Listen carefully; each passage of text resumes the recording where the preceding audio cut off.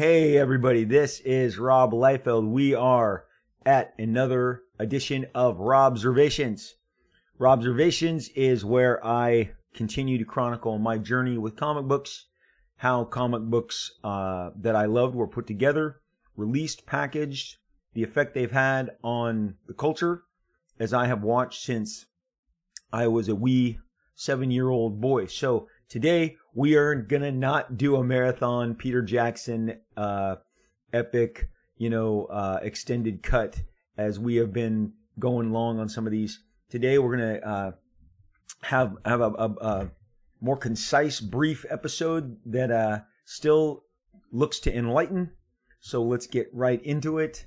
I love this topic of comic books. I could do one of these every day, honestly. I just am so digging them. And the one thing that I've always dug about comic books, and this is going to start today with a couple of really kind of relevant topics, and then we are going to move at the end. I'm going to kind of, towards the middle, I will be sharing the most important advice I ever got in comics. The most important advice that I ever received in comics I got at a young age in my career. I was able to implement it and put it to great work, but it was key information provided to me in the form of a little bit of a scolding, and it's by my friend Todd McFarlane, who reached out and kind of keyed me into what I should be doing, and I applied it, and we're gonna work our way towards that. Most of the comic books that you love, most of the comic books that we enjoyed, are based on long-standing runs. It's not the characters. I don't buy every issue of Batman or Spider-Man or Daredevil. I only bought Daredevil when Frank Miller was doing it. He left, and I stuck around for a few issues to kind of sniff out what was going on. I left shortly after he did because I wasn't really into the character as much as I was Frank Miller's specific version of that character. I had not bought a regular Batman title outside of a team-up Batman title until Frank did The Dark Knight, which was a dedicated Batman title. I bought that. He then, after The Dark Knight, did another mini-series called Batman Year One. Frank wrote it, an amazing young talent, very much mentored by Frank Miller, named David Mazzucchelli, illustrated it. Batman Year One, I was on for that. When they were gone, so was I. I have always followed creators and artists, and an artist, it can be a writer. I mean, again, a composer of a song is an artist. A performer of a song that you love is an artist. A director of a great movie or TV show is an artist. An actor is an artist. So I follow the artist. I see everything Quentin Tarantino puts his name on. Producing, directing, I'm there. I like the voice that he has shared with me. I seek it out. I consume it. I allow it to enlighten me. It's a great source of inspiration for me. Steven Spielberg's films, most of Francis Ford Coppola's films, Martin Scorsese's films, James Cameron's films. These are people, Zack Snyder's films. These are voices that I follow. The same in comics. The longer the run, the more extended the voice, the more important and resonant the influence. Jack Kirby and Stan Lee did 100 plus issues of the Fantastic Four. It is the bedrock with which Marvel sprang from. They built so much of their foundation from that. If you don't have the Fantastic Four, you don't get the Silver Surfer, you don't get Black Panther, you don't get the Inhumans, you don't get Doctor Doom, you don't get the Frightful Four. There is just so much that entire franchise raised up and established.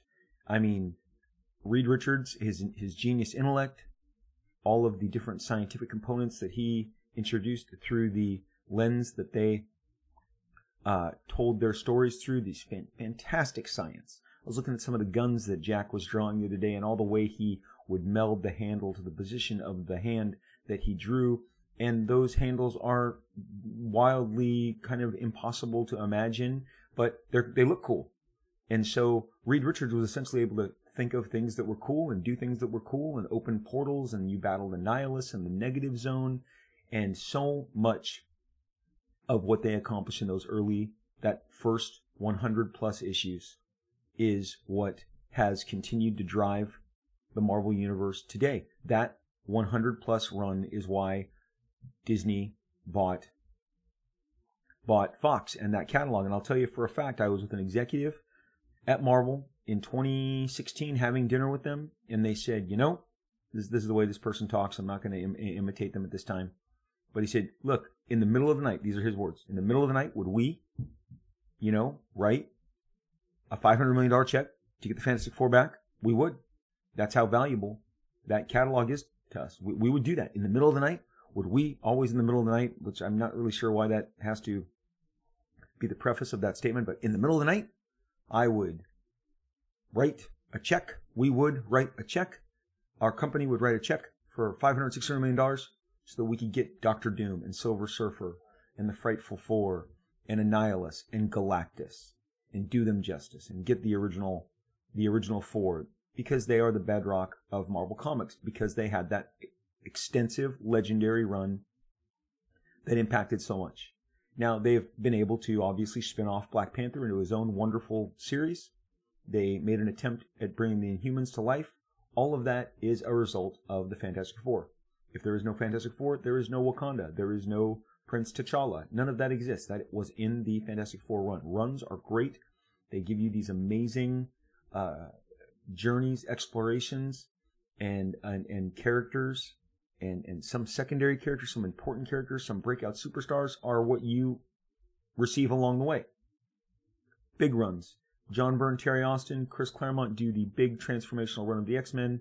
Frank Miller on Daredevil. Walt Simonson follows up a, gazillion issue run of Jack Kirby. He didn't follow it he didn't come right after it. Thor kind of floundered after Kirby left. And Thor didn't have quite the voice or the resonance, and it didn't have the impact. Walt Simonson in 1983 arrives on Thor, shakes everybody, stays on that book for 3+ years, maybe a little longer, and it becomes a top-selling book. Again, he stayed. He had a run. So when we were discussing in one of the previous podcasts, I brought up The Legion of Superheroes, a book from DC Comics about their superheroes that they have been publishing in the 30th century. I brought up the fact that they were so popular that they received 2 monthly comics. They received 2 monthly comics. So you got the Legion twice a month, and in 1984, that was the ultimate anointing of the brand. If you could take one book and suddenly have the sales with which to go to 2 books, then you were going places. You were important. You were having a major impact. And in every possible way, the Legion was soaring. A buddy of mine who was listening to this podcast said to me, what? The Legion was popular? In no place in my comic book history has Legion been popular, not even popular enough to have 2 books. So when I listened to your podcast, I was just like, at what point in time did this occur? Well, I'll tell you when it occurred. A guy named Keith Giffen, who had been doing mostly fill-in work for Marvel and DC during his career. He was a guy, if he did an issue of Iron Man, if he did an issue of the Defenders, if he did a few issues of the Defenders, I was there. I completely was down for it. I followed it. It was exciting. But then he came on the Legion of Superheroes.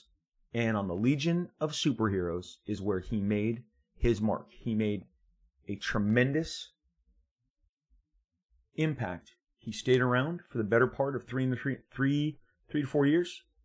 He changed the way the book looked. He changed the architecture of the 30th century. He changed the way the characters interacted, the technology, the movement, the scale, the scope of the stories. All Keith Giffen. A gentleman named Paul Levitz had already been there, but much like John Byrne, Keith Giffen stepped in, paired himself with Paul Levitz, and took off on this run that made it one of the best-selling top draws in the DC catalog and a certain fan favorite in the eyes of all the comic fans of that period. And people were scooping it up. The Legion soared. Once again, you got a singular voice who came on. He didn't just do a fill-in. He didn't just do an annual, and we'll dig into annuals here in a little while.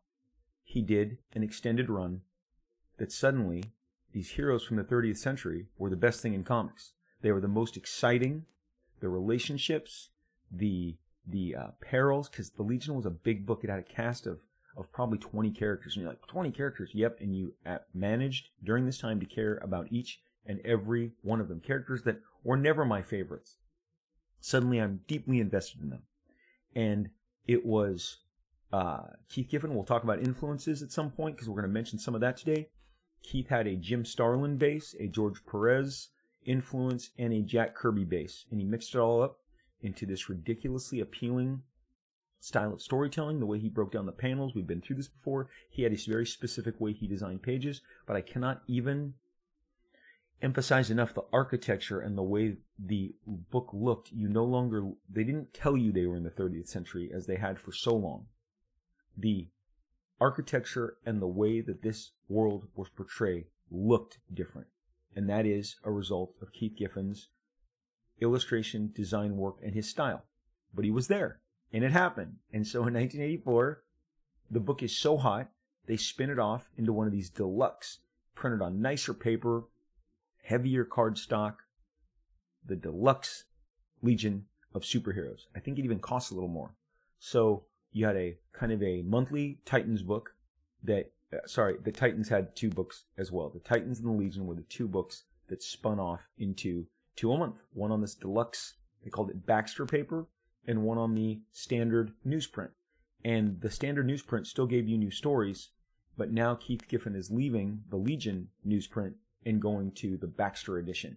It's a big deal. Full page house ads, giant posters in your store, Legion, Legion, Legion. Again, you haven't heard of the Legion since, because the Legion was never better before or after Keith Giffen left. There have been admirable efforts, but just like the Titans, just like Byrne on X-Men, just like Frank on Daredevil, just like Walt on Thor, these guys left these books and no one has exceeded them ever before. I will have those arguments with you if you want to have those arguments with me. Somebody right now is preparing their Jason Aaron Thor argument, and just save it. It's not the same.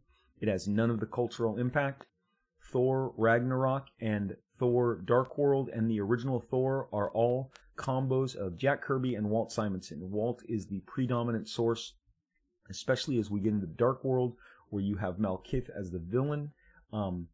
We haven't even seen Beta Ray Bill. Everybody wants Beta Ray Bill because that is the Elektra, the Dark Phoenix of Walt Simonson's run. It's the thing that made everybody sit up straight. But Taika Waititi's Thor Ragnarok was the most faithful to the tone and the expression of Walt's transformational run. That book was mega red hot. Couldn't miss it. And as admirable as anyone else's run. Someone else is saying, hey man, Roy Thomas's run before Walt Simonson was memorable. It was good. It was decent. I was there. I've bought all these books. Walt's Thor was the last time the book was a shining beacon on the hill of comic books. Just like Frank Miller. Admirable efforts since, all trying to be Frank Miller, all invoking what Frank did best with that book, or not, and not coming close to touching what he did. X-Men is still running to catch up with what they did in those transformational issues that are still held in such high regard. I did mention, like I said before, the original art on those X-Men books. Like, you can't get a page of the John Byrne, Terry Austin stuff without forking over something like 25, 30 grand. There was literally just an explosion in space, which had a tiny Charles Xavier Professor X head on it. And I said, really, do I want to ask the price on this to a dealer at a recent convention? He's like, I got asked $26,000. I'm like, it's an explosion in space. And there's one alien and Charles Xavier. Hey man, you know what these things go for? That's because of the run. That's because of the adoration and the high regard that run is carried in, that the worst, least interesting page in the series of this run will still cost you 30 grand. Will still cost you, a car or two to acquire. That's what transformational runs do. You got to put your time in. You got to do a run. What makes a transformational run? Can a transformational run beat like 8 issues like Dark Knight was? Well, Dark Knight was 4 issues, but each book was double sized, so that's 8 issues worth of work. If every issue is double sized and they're 48 pages instead of 22 pages, then you are looking at 8 plus issues worth of work. And of course, that can get the job done. Runs, my basic kind of understanding through my own career and others is runs, 100 pages, get you in the door. It's the kind of the minimum requirement, 5 issues. I'll get to it in a little while. Hawk and Dove, the miniseries that kind of transformed my career, got me launched into the stratosphere, got my phone ringing off the hook. That was 5 issues. That was 100 plus pages. Just under 100 plus pages. 105, 106 pages. That gets you in the conversation. You're there every month for the reader. You're coming out. You're there June, July, August, September, and October, as we were with Hawk and Dove. And suddenly the phone rings. And suddenly people go, hey man, this guy can deliver. And we're going to get into one of the cleverest accidental runs. Matter of fact, it's really the only run that this significant talent ever had, but it created the heat with which he continues to trade on to this day. And we're going to get right into it. His name is Arthur Adams. He is one of the most impactful, influential artists of any age. He arrived on the scene in his young 20s, and he was fortunate enough to have a year like 1985. And 1985 is where his entire body of work that amounted to several years worth of work was published in succession, and you did not know that what you were picking up was a product of 2.5 years work. All you knew was that you were getting it every 30 days, and it was blowing your mind. And you forged that relationship with that talent. And in this case, it was Art Adams. I had known Art as a fan. I'm probably 15 or 16 when he's 20, 21. I think there's about 5 or 6 years between us. And when his work hit, I was like, oh my gosh, who is this guy that draws the best version of every character I've ever seen? Wolverine, Doctor Strange, Spider-Man, Batman. Everybody that Art drew looked like the perfect version of what you wanted them to look like.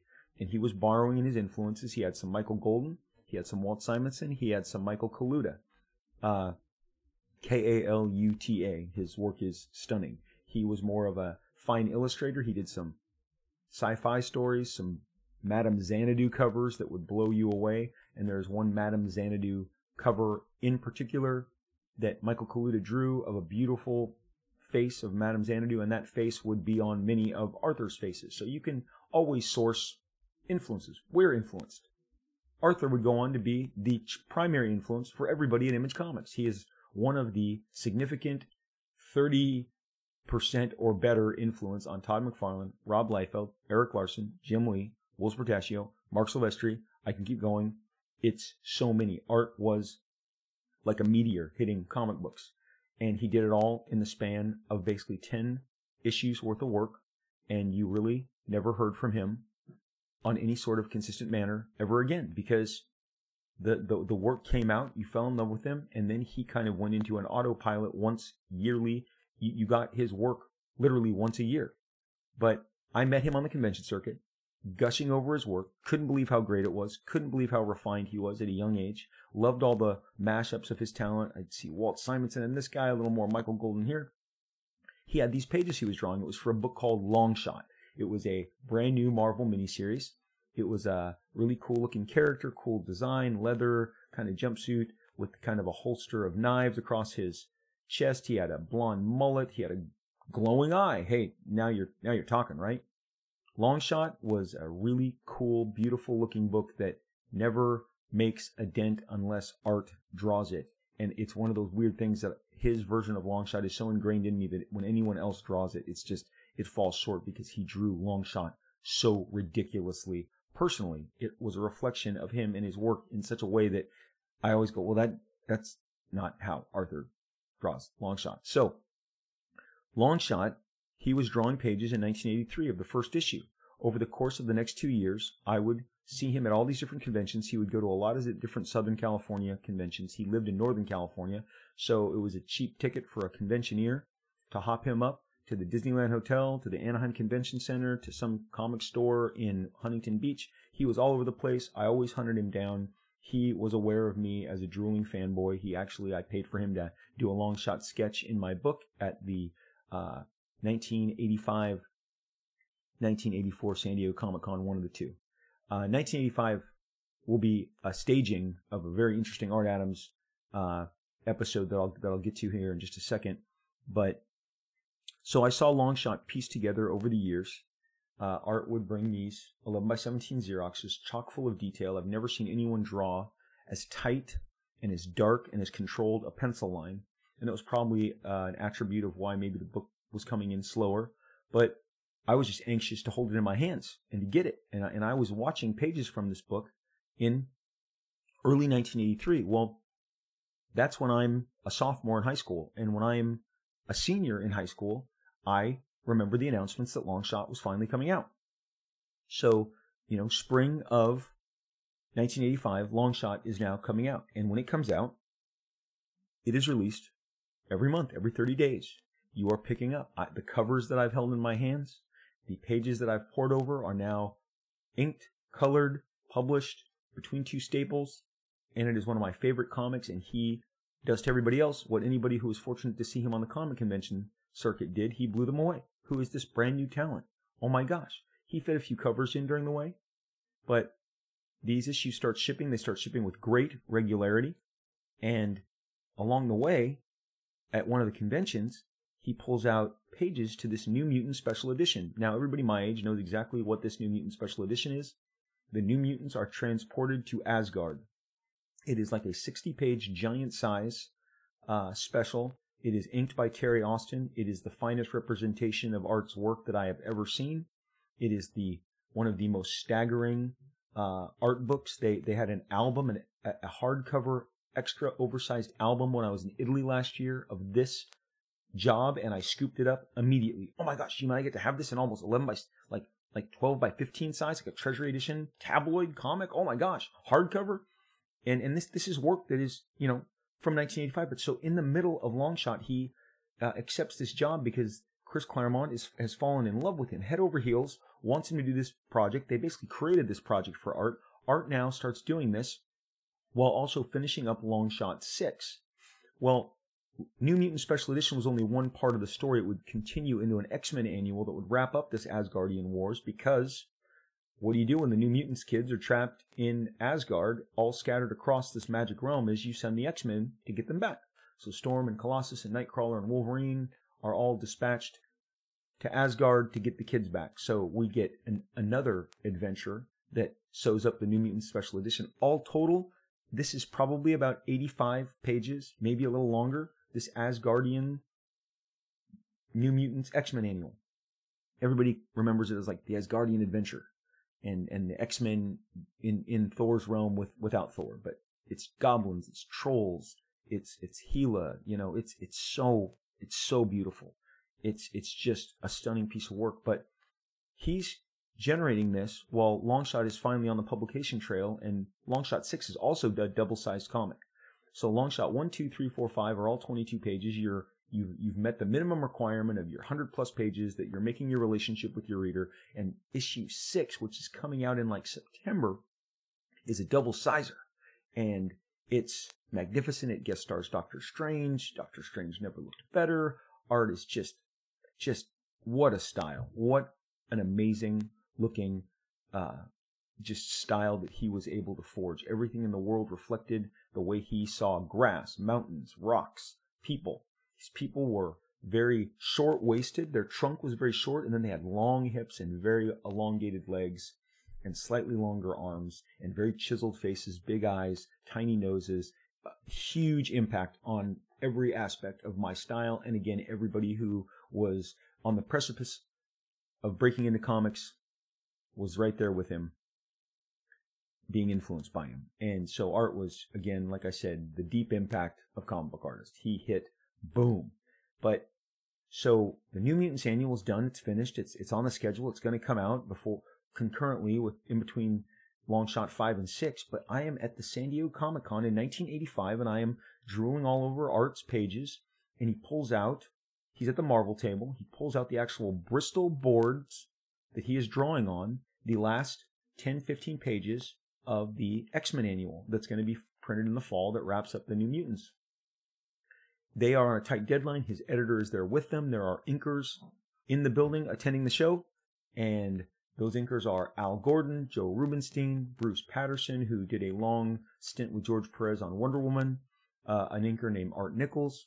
There were many hands on deck. They each were given a number of pages. They said they'd ink them overnight. They would return with them the next day. I can't even tell you how excited this made me that I would see these pages come back assembled the next day. I made sure that on Sunday afternoon, I was back in front of the Marvel table. Art was there doing commissions, drawing, tightening up some of those pages, signing copies of Longshot, promoting his career as Al Gordon, Joe Rubenstein, Bruce Patterson. One by one, they all brought the pages that they did in their hotel room last night, or they did them at their table with their crow quill, their brushes.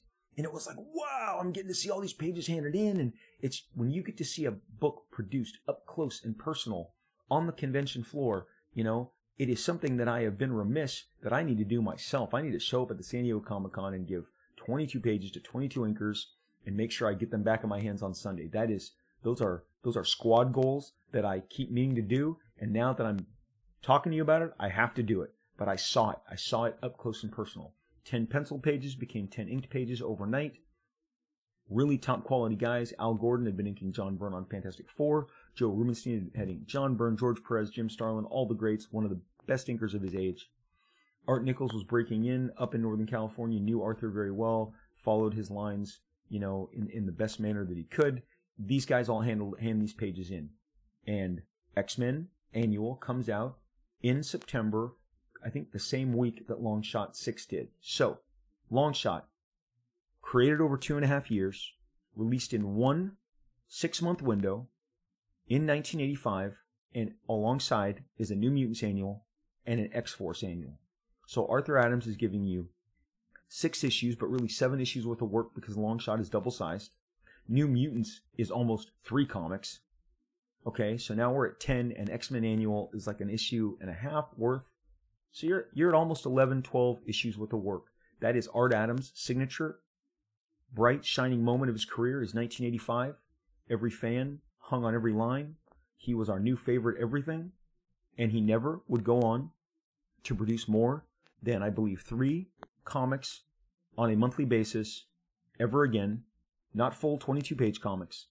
In 1991, he does 3 issues of the Fantastic Four. He does spotty fill-in work and annuals from that point going forward, and you are just always excited to show up and get an Art Adams X-Men Annual or an Art Adams New Mutants Annual, because that's what he did. He basically became the special annual artist in the X-Men office. One time he did a Action Comics Annual featuring Superman and Batman over at DC, but again, you were getting him once a year, maybe if you were lucky twice a year. He started doing a lot of covers. He was super in demand.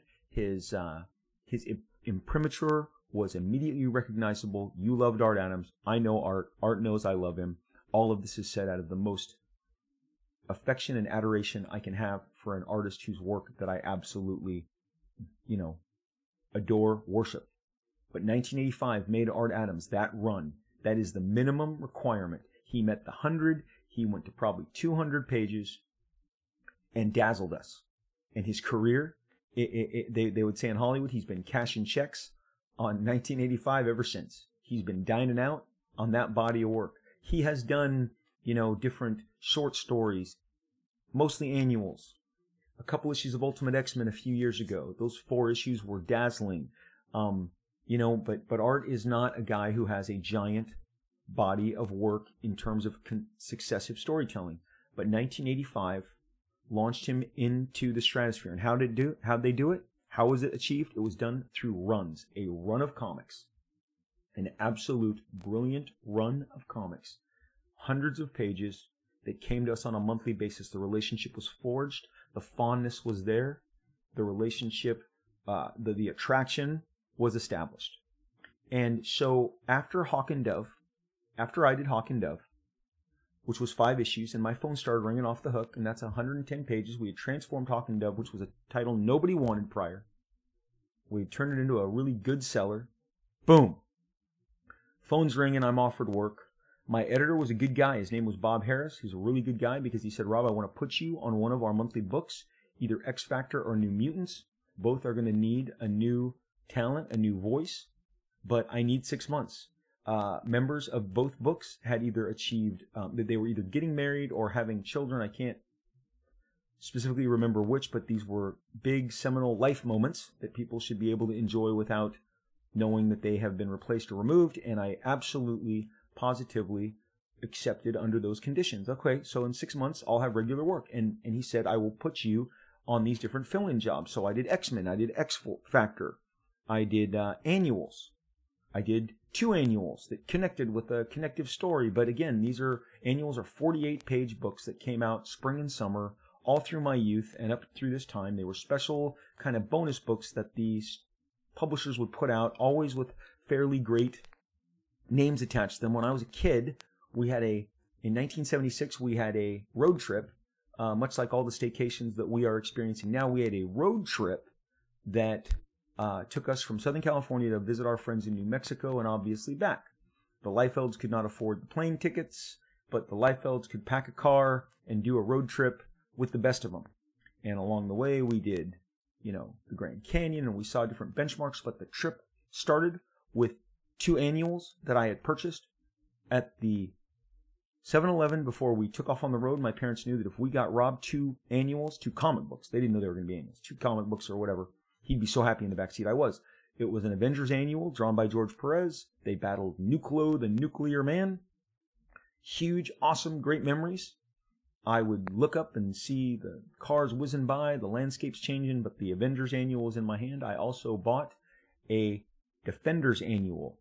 Hulk, Power Man, Doctor Strange, Valkyrie, Nighthawk. Awesome. Sal Buscema, Klaus Janson did the artwork on that one. That was also just go through the Avengers annual, put it in my bag, go through the Defenders annual. I was living these great Marvel standalone annual stories, and it was so much fun, and those were the memories of the first leg of that trip. We would stay overnight, I think, kind of in Arizona somewhere, get up the next morning, and at one point, as we were approaching Albuquerque, we pulled into a drugstore, and that drugstore had a spinner rack, and I successfully lobbied to get 2 more comics, a Hulk annual, where he battles Groot and a bunch of other menaces. It had a Jack Kirby cover. It's all white, a lot of heads, but big Hulk head and the heads of the monsters. The Avengers annual also had a Jack Kirby cover. And then the Thor annual I got at the drugstore. 2 more annuals, Hulk and Thor is battling Hercules. Zeus and Odin's images are on another Jack Kirby cover. Interiors by John Buscema, I believe Tony DeZuniga inking him. And those annuals were under my arm when we checked into our hotel room. And they went with me when we visited our friends in New Mexico and spent the night there. They went back to the hotel, and then they carried me on my trip home. Annuals were magical. So me doing annuals, I was like, this is great. That's booking me for 48 pages at a time, great paychecks. It was a great time to be Rob Liefeld. I thought, I'm buying my car, I'm getting a condo, comic books is providing for my life, I'm saving for a house for my parents. But annuals, again, were kind of, the guy who did them the best was Art Adams. And I was doing fill-ins and annuals and nothing successive, nothing with any consistency, nowhere that you could find me, and my phone rang. And guys, it was my friend Todd McFarlane, who I had gotten to know the year before. And that familiar Todd McFarlane voice met me on the other end of the phone and said, Bud! What are you doing? What are you doing? And I was like, oh my gosh, what did I do wrong? And he's like, Robbie, what are you doing all these annuals and these fill-ins for? Bud, your phone was ringing because you were there for them. You were there for the fans with Hawk and Dove. And I knew exactly what he was saying. It was the light bulb that I needed to have somebody turn on over my head. Where have you been? You established a rapport. You got people going. You got them excited. And now you're just on every different interconnected book, and there's no consistency with what you're doing. And in fact, what he told me, he said, stop being a jackrabbit. A jackrabbit. You're a jackrabbit. And he said it just like the way I'm saying it, kind of a jackrabbit. One word, very powerful. You're jumping from bush to bush to bush, and they can't find you. You're a jackrabbit. And you guys, truer words, more resonant, more kind of consequential words had never been spoken to me. I understood it. I got it. I needed to be in one place. It was time to call my editor and say, I'm ready. I'm ready to take on the New Mutants. I'm ready to be there. And you got to remember, this is a time when Todd McFarlane was grinding it. And when I say grinding it, that's not I mean that in the best possible way. I would go on to grind it on the New Mutants and X-Force. That means you're rolling up your shirt and you're grabbing your pencil and your ink and you're there over your table and you're working. You're working it. You're pumping it out. That's when Todd was there for you. He was 2 Spider-Mans. It went bi-weekly for a period. He did like an 80-page crossover event with DC Comics at the same time, and he was coming off of doing monthly issues of the Hulk for a year, segued immediately into Spider-Man, did this great DC work, and then Spider-Man is so popular under Todd because he's transforming it and bringing it all the way back. Spider-Man also was following, not as interesting in the land of the X-Men-dominated comic book world that we were living in, and Batman, because Frank Miller had reignited Batman over at DC. Todd brings the heat on Spider-Man, and he is there for you. He is delivering. He is producing. The guy is a tremendous producer of pages and work. And it was inspiring, and he was right. So I engaged and said it's time. And so my run became 86 to 100 on the New Mutants, immediately followed by an 11 to 12 issue run on X-Force. Now there's a double-sized X-Force and a double-sized New Mutants in there. So we can double that. You can juggle anywhere that I did 26 issues over a 2.5 year period that was exceeded the 100 pages of Hawk and Dove, exceeded 5 issues. Suddenly, you're hundreds of pages into me, and 400 plus, we've made a bond. I'm delivering for you. I'm coming through for you. The Rob Liefeld name and brand is something that you are digging, and this is what made my peer group. Eric Larson stepped on, did Spider-Man, did Punisher. Jim Lee, Punisher, X-Men. Will Portacio, X-Men, X-Factor. Dale Keown, the Hulk. We gave you runs. That's what made our careers. When I segued from X-Force to Youngblood, I gave you 12, 13 issues of Youngblood. Youngblood 1 through 4. Then Youngblood Strike File 1, 2, 3. Then Team Youngblood 9, which was the first part of a storyline that would then continue to Youngblood 6, 7, 8, 9, 10. Suddenly you go for about a 5-year period. I established 2 runs, and that's where our rapport came from. Same as Frank on Daredevil, Walt on Thor, Frank on Batman. You established runs. John Byrne from X-Men to Fantastic Four, the epic Jack Kirby run. How was the Legion of Superheroes a hot book? A talented voice jumped on and created a transformational run. Runs is where it's at. I miss Todd McFarlane. I wish he would be there for us again. He has not drawn an interior of a comic book in 25 years. I can hear you guys. He hasn't done a monthly comic, but he continues to dine out, much like Art Adams, on the Spider-Man and the Spawn run.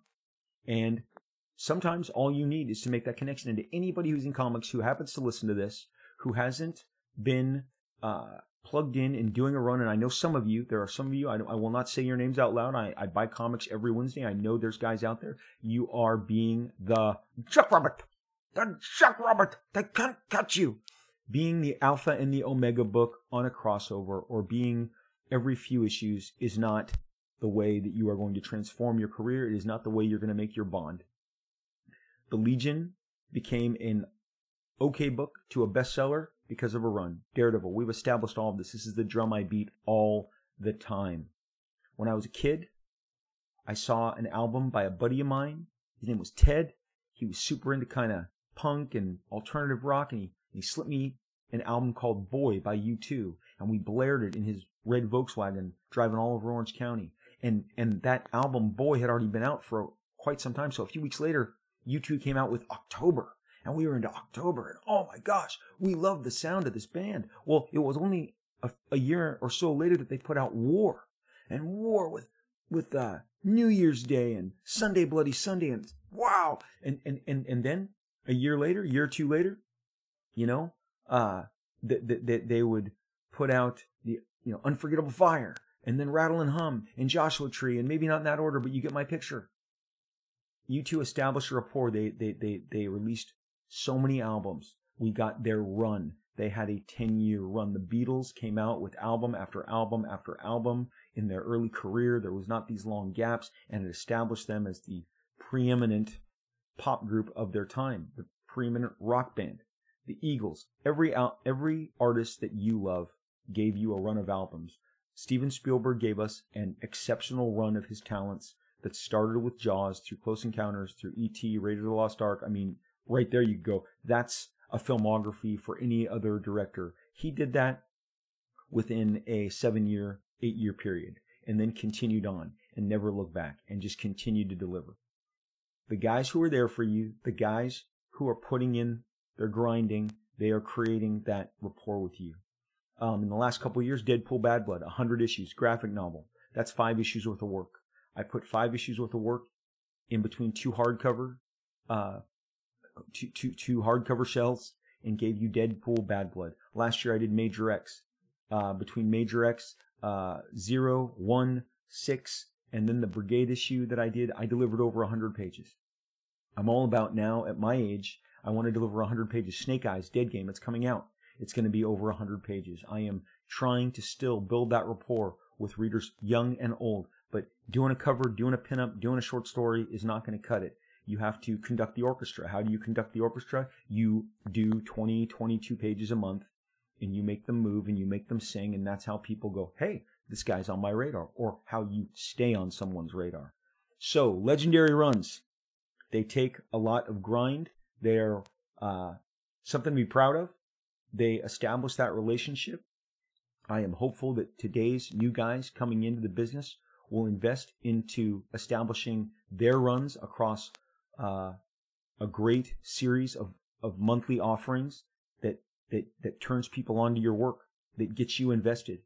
That's how, when my friend says, I listened to your podcast, and at what point was Legion popular? When Keith Giffen gave everything he had over a 4 to 5 year period, because the Legion would get relaunched again after this Baxter edition I told you about in 1984-85. He'd do a 5 years later run that would happen in the late 80s. He became the voice of this franchise that became a big profit margin, a big success for DC.